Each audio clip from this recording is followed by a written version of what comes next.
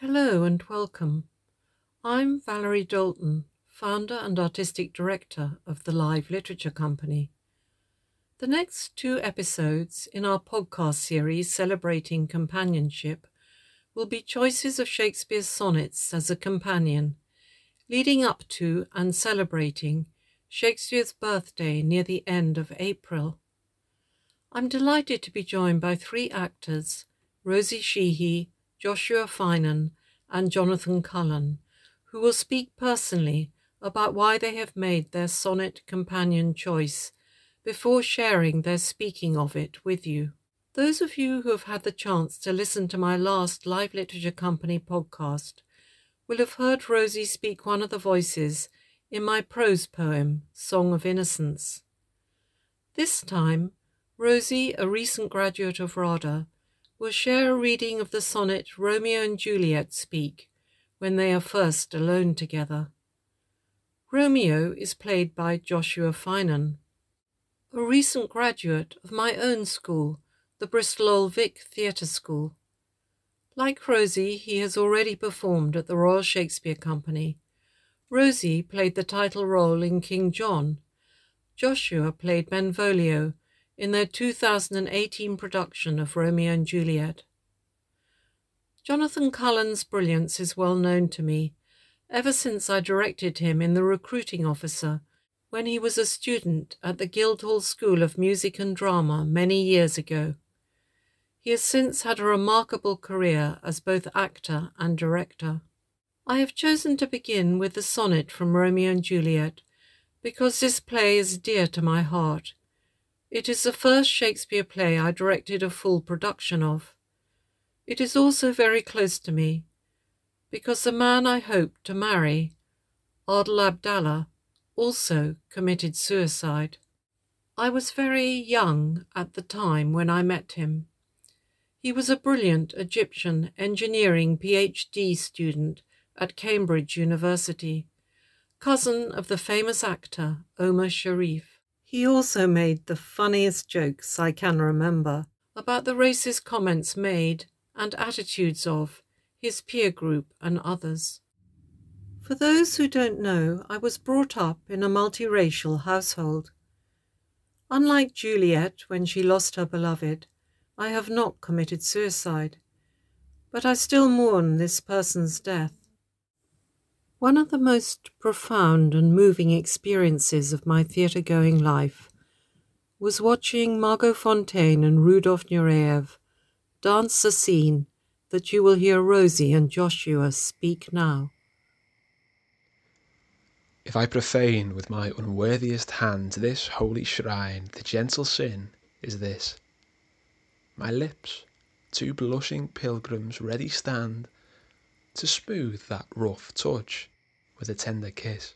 Good pilgrim, you do wrong your hand too much, which mannerly devotion shows in this. For saints have hands that pilgrims' hands do touch, and palm to palm is holy palmer's kiss. I've not saints' lips, and holy palmers too. I, pilgrim, lips that they must use in prayer. Oh, then, dear saint, let lips do what hands do. They pray, grant thou, lest faith turn to despair. Saints do not move, though grant for prayer's sake. Then move not, while my prayer's effect I take. Thus from my lips by thine my sin is purged. Then have my lips the sin that they have took. Sin from thy lips? O trespass sweetly urged, give me my sin again. You kiss by the book. This is a sonnet that I've lived with really most of my life. I'm now 60 years old, and I learned it when I was revising for my final exams at university. And I had a friend who had access to a house by the sea down in Cornwall, in a completely secluded cove. There was this about a mile of empty beach, and up on the cliff top above it was this old Edwardian house. And we had the windows open all day. There was about 8 or 10 of us staying there and revising for our final exams all together. And most days I went for a swim, and every day I woke up, opened the windows, and I could hear the sound of the waves making towards the sandy shore. It wasn't actually a pebbled shore. And I remembered this sonnet, and one of the things I did to take my mind off the anxiety about exams was I thought, I'm going to learn this sonnet. So it's one of the first sonnets I ever learned, and I love the epic size of it. It is that sense of expansion in your soul as you stand looking out to sea and seeing the waves coming in, and you can't help but meditate on mortal things. The immensity of the ocean brings to mind the smallness of our human existence.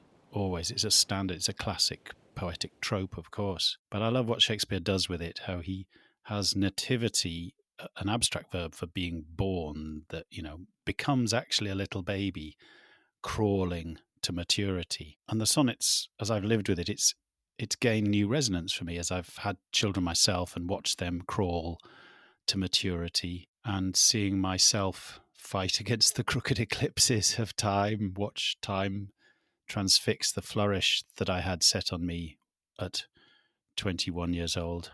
And I've seen the parallels delved in my brow, though it's not a brow of beauty, but it certainly has a few parallels in it now.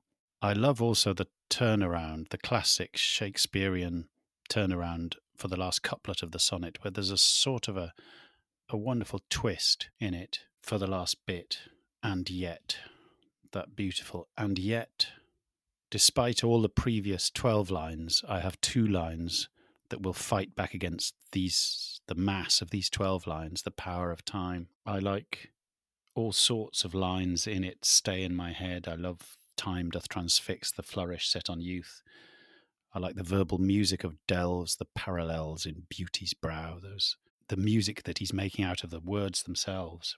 And it's like throwing a stone into a pond. You feel the ripples of this poem going outwards into your life. He's going, despite the futility of it in one sense, I'll make my art because it'll survive in some sense.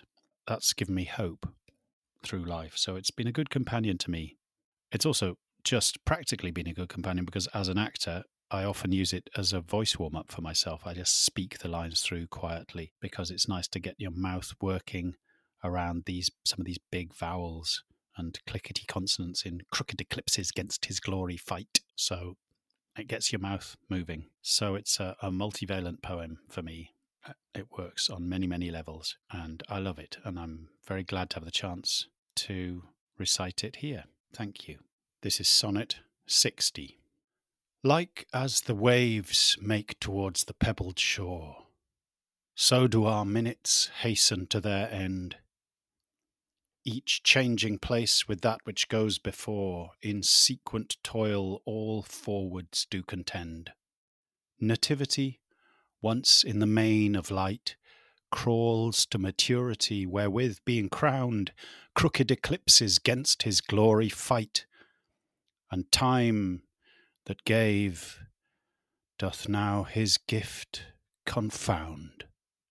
Time doth transfix the flourish set on youth, and delves the parallels in beauty's brow, feeds on the rarities of nature's truth, and nothing stands but for his scythe to mow. And yet, to times in hope, my verse shall stand, praising thy worth, despite his cruel hand.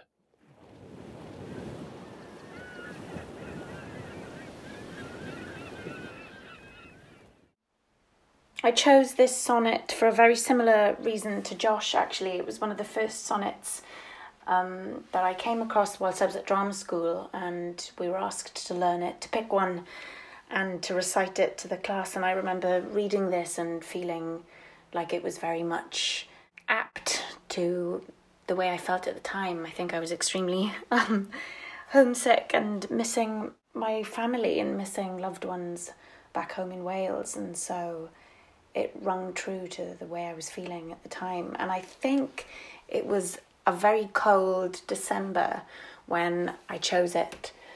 And yes, I was desperately wanting spring and summer to arrive.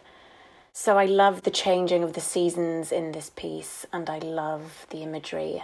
And I think it represents exactly the feeling that one feels when they miss someone they love. How like a winter hath my absence been from thee, the pleasure of the fleeting year. What freezings have I felt, what dark days seen, what old December's bareness everywhere. And yet at this time removed was summer's time, the teeming autumn big with rich increase, bearing the wanton burden of the prime like widowed wombs after their lord's decease. Yet this abundant issue seemed to me but hope of orphans and unfathered fruit. For summer and his pleasures wait on thee, and thou away, the very birds are mute. Or if they sing, 'tis with so dull a cheer that leaves look pale, dreading the winter's near.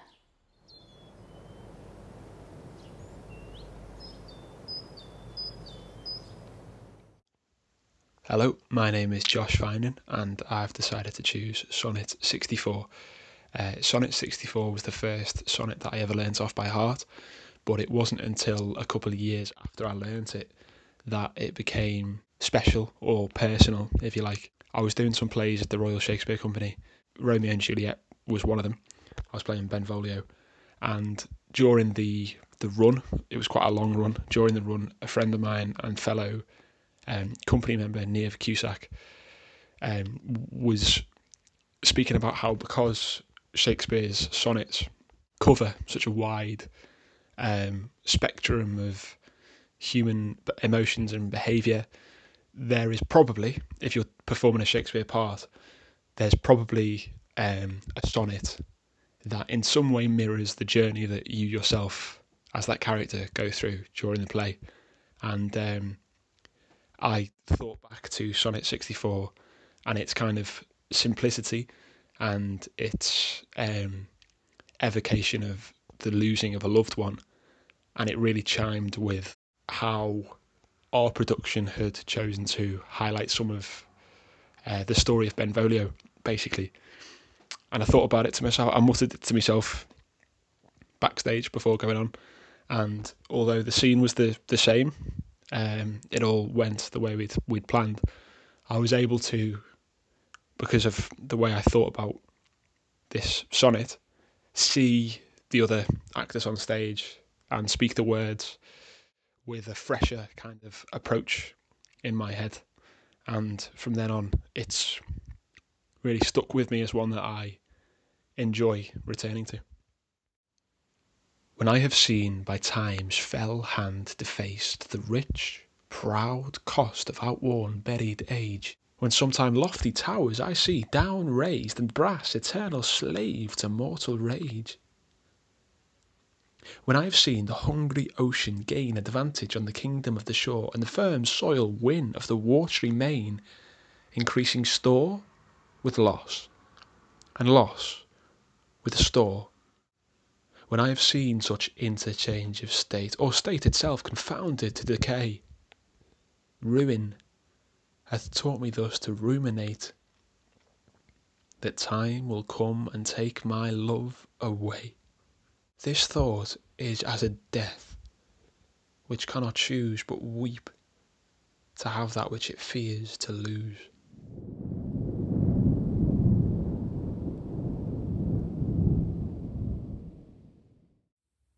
Thank you for listening.